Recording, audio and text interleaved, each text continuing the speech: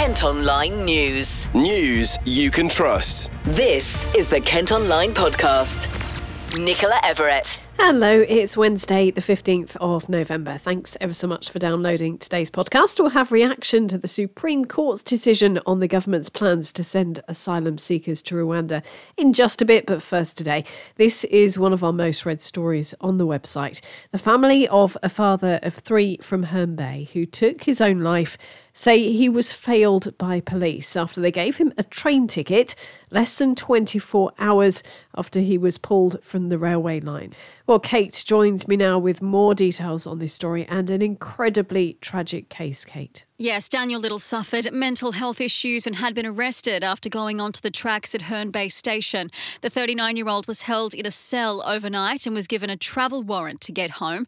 Instead of doing that, he took his own life on October the 6th, 2021. Now a jury at an inquest into Mr Little's death has returned a conclusion of suicide by a majority of 9-2. But his family aren't happy. No, they issued a statement following the 8-day hearing and said they were disappointed by the coroner's decision not to allow the jury the opportunity to criticise the police for a number of obvious failings. They go on to say these failings included providing a suicidal person with a train ticket less than 24 hours after they tried to take their own life on a train line. And what have police had to say? Well, they've told us they've reviewed their policies in regards to granting travel warrants. The force also referred itself to the Independent Office for Police Conduct, which decided a local review of circumstances was sufficient. Detective Chief Superintendent Sam Price of Kent Police's Criminal Justice Department also said the force notes the conclusion of Mr Little's inquest, and I would like to again offer our thoughts and sympathies to his family and friends following their loss. Thank you ever so much, and if you're in need of support, you can call Samaritans on 116123 at any time. That's 116123, or you can click on samaritans.org. Kent Online News. As promised, we've got reaction next to a ruling by the Supreme Court that the government's Rwanda policy is unlawful. Just a reminder on what this one is all about. One of the government's key policies is to stop small boats of asylum seekers crossing the Channel to Kent. In order to try and do that, they said those who arrived in the country via this route would be deported to the African country, and it would be there that their asylum claim would be processed. However, asylum charities and human rights groups have not been happy with this and been taking it through the courts. Today's decision by the country's very top court was unanimous, and this is what Lord Reid had to say during his judgment. As I've explained, the legal test which has to be applied in this case is whether there are substantial grounds for believing that asylum seekers sent to Rwanda would be at real risk of refoulement. In the light of the evidence which I have summarised, the Court of Appeal concluded that there were such grounds. We are unanimously of the view that they were entitled to reach that conclusion. And we can hear now from Steve Smith, who's the CEO of Dover-based charity Care for Calais. This is a victory for the rule of law. I can't understand why ever the government thought that this was a process that was ever going to be workable. And we heard the decision was unanimous. Does this just highlight how serious the human rights concerns were? Absolutely. And in fact, I'm surprised that further down the legal chain, that the High Court decreed that it actually was lawful and that it wasn't unanimous when it went to the Appeal Court. But yes, anonymous now with the Supreme Court. And for obvious reasons, this business of technical term, refoulement, the idea that refugees, genuine refugees, might be sent back to their country of origin because of a failure in the asylum process. So, for example, what does this mean? This means that, for example, Afghan troops that supported our troops in Afghanistan and then had to flee the Taliban and went across maybe the border into Pakistan, eventually found their way to UK, would be shipped back to Rwanda with every chance of them being put back into Afghanistan at the mercy of the Taliban. That's what refoulement would mean. And there's no confidence, absolutely no confidence in the Rwandan system to make sure that that didn't happen. As the judge said this morning, there is a lack of independence. There's pressure from the government. There's no effective appeals process. And there are over 100 examples of this refoulement, this return to the country of origin, that happened even while this court case over a period of months was going on. Now, the judge, when he was handing down the decision, also alluded to the fact that there could be changes to the policy which could make it permissible, which would allow for it to happen. Are you confident that you can meet any future challenges that the government may throw up? I can't imagine what those policies would be, because it would have to be changes. If we're talking about maintaining the idea of Rwanda as the destination, those changes would have to be fundamental changes within the Rwandan political system, legal system, media system. I mean, Rwanda is known for its lack of freedom of the press. It's known for intimidation of opposition to the government. And for goodness sake, they've had the same president for 23 years. How many democratic countries have the same ruler for 23 years? It's a complete and utter nonsense. We're talking about a country where there are 200,000 refugees across the border in the DRC from Rwanda who are still scared to return to their home country. I think that paints a picture of what it's like there. What policies could you possibly put in place over the next few months to change any of that? On a personal level, I know that you've been working with some of the refugees who have been handed a Rwanda notice. What is this decision going to mean for them today? It's going to mean the release of an enormous amount of stress and anxiety. We're talking about people, many of the people that we deal with have been victims of human trafficking, modern day slavery, torture, detention. They've experienced war at the sharp end. They've seen friends and family killed before their very eyes. And then the thought of being in what they thought was going to be a safe country, UK with its reputation for compassion, for decency, to find themselves at risk of being transferred to a country where those rules simply don't apply, has been absolutely shocking. There have been numerous cries of potential suicide. There have been suicide attempts. It's absolutely harrowing. The extent of mental deterioration from stress is quite extraordinary. So it will be a huge relief. But I guess the next step is what happens next. And what happens next needs to be, let's clear the black backlog. Let's make sure that people can get their refugee status and get integrated into communities, and not have to worry about this ridiculous idea of shipping them out to a country that doesn't have the same human rights respect that we do in the UK. Rishi Sunak has released a statement. It says, "We've seen today's judgment and will now consider our next steps. This was not the outcome we wanted, but we have spent the last few months planning for all eventualities, and we remain completely committed to stopping the boats." Well, later today, the Prime Minister will be giving a news conference, and you'll be able to read analysis on this decision at Kent Online. Meantime, Dover MP Natalie Elphicke has posted on X today. She said the Supreme Court's decision on Rwanda means the policy is effectively at an end. No planes will be leaving, and we now need to move forward. With winter coming, the timing of this decision couldn't be worse, being no doubt this will embolden the people smugglers and put more lives at risk. A fresh policy is now needed, she goes on to say, a new cross-channel agreement with France to stop the boats leaving and return those that do to the safety of the French coast. That should be David Cameron's top foreign policy priority. Kent Online reports. A Gravesend man who beat up another man with a metal bar in an unprovoked attack has been sent to prison. Roy Scott left his victim with several broken bones and was taken to hospital after the assault outside a shop in Strood earlier this year. The 41-year-old who lives in Birch Road was sentenced to nearly 2 years in jail.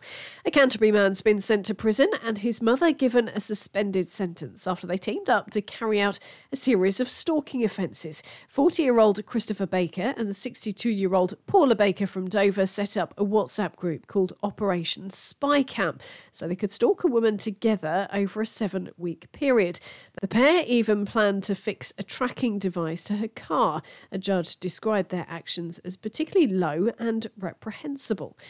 A man's due in court accused of threatening and assaulting Maidstone housing staff. The 55-year-old is said to have abused workers who help people with accommodation needs in the Trinity foyer on Church Street.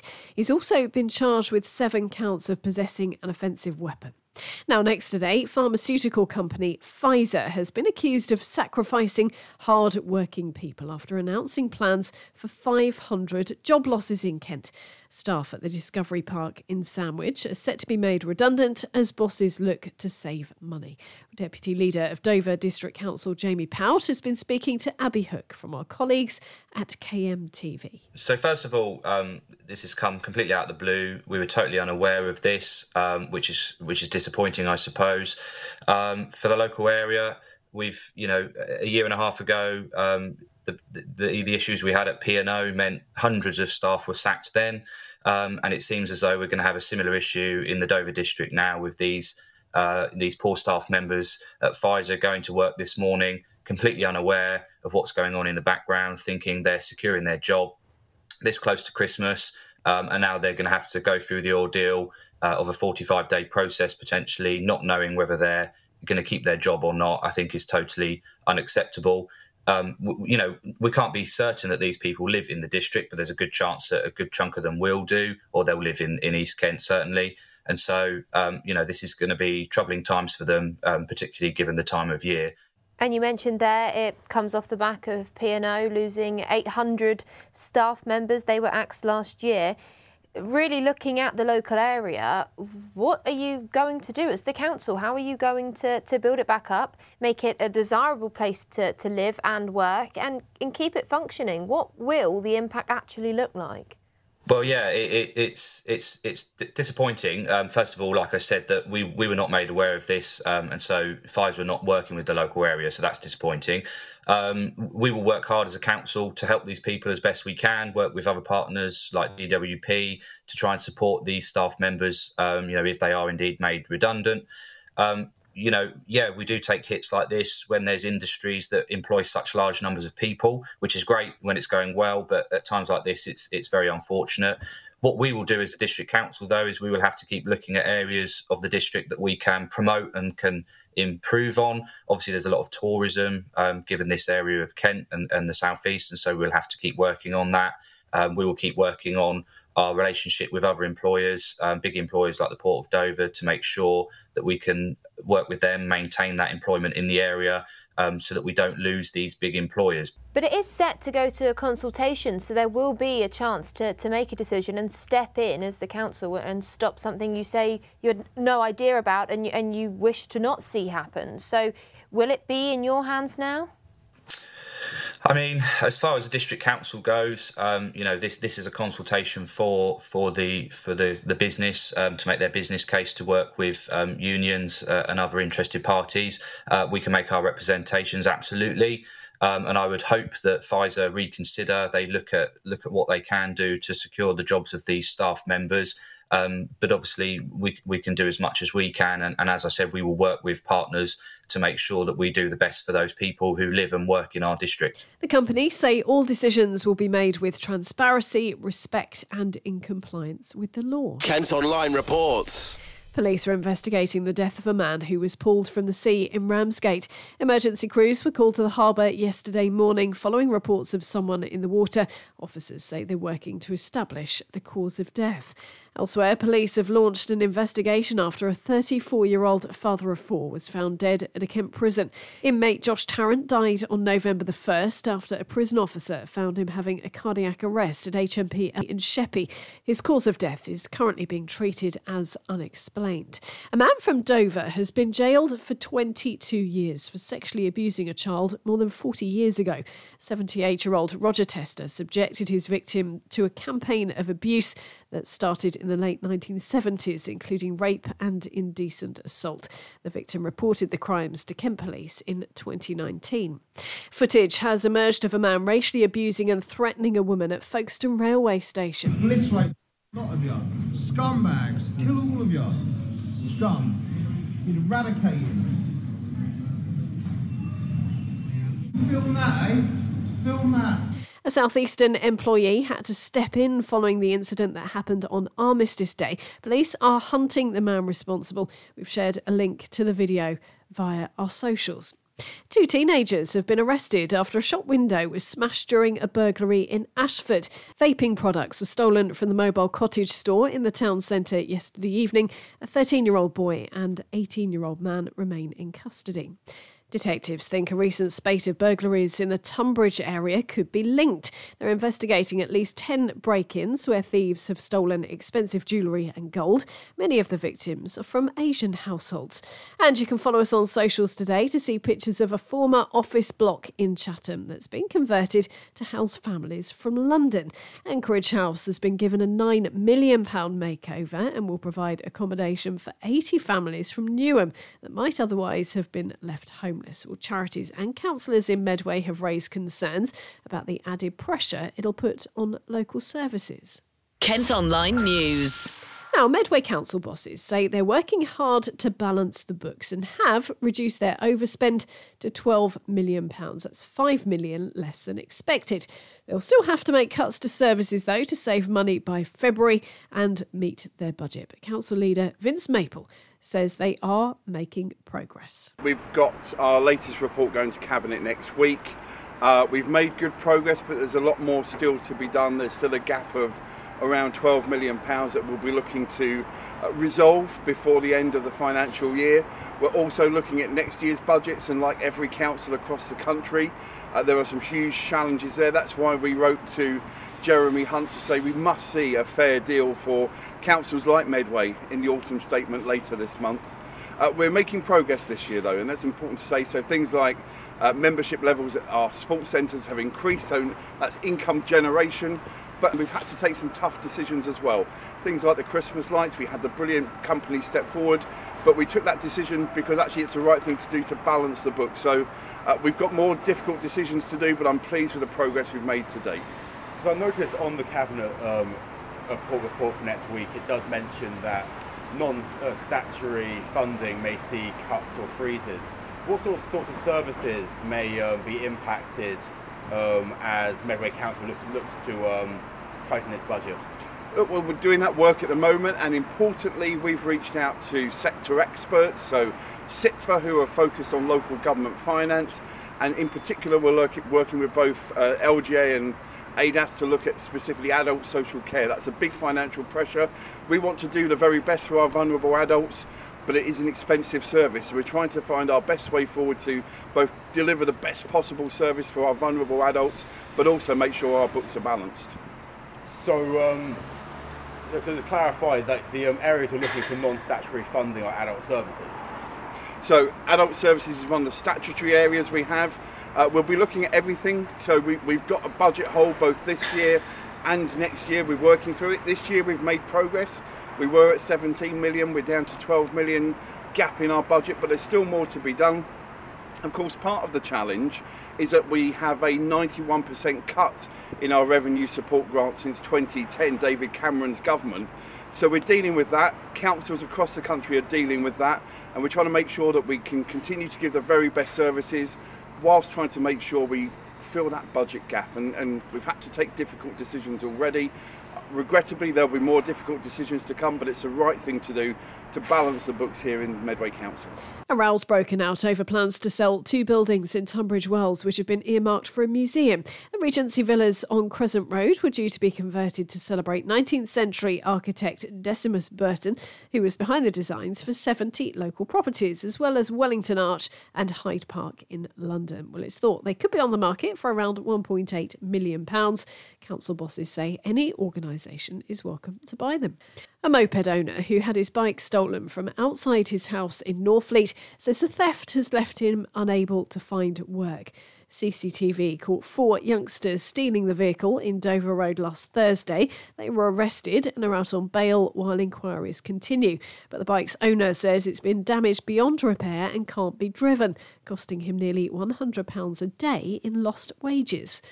Residents have hit back at plans to turn a golf course in Hythe into a lakeside holiday destination, saying it'll be like a mini Centre Parks. Hythe Imperial Hotel bosses want to build 2- and 3-storey chalets, a play park and boating lake on the land currently used by the golf club.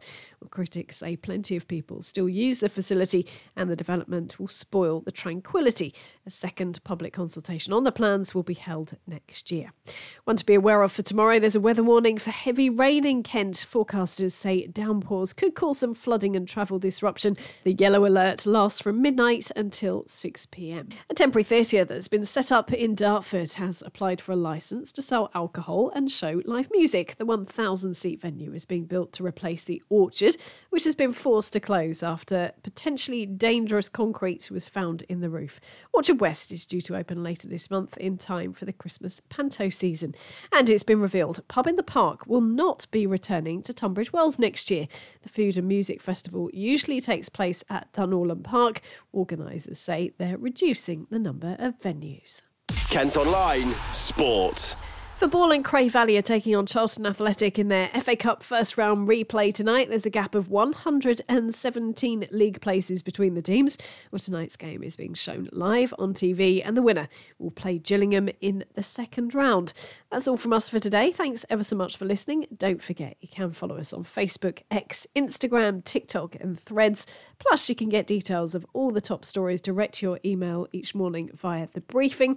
And to sign up to that, you just need to head to kentonline.co.uk. News you can trust. This is the Kent Online Podcast.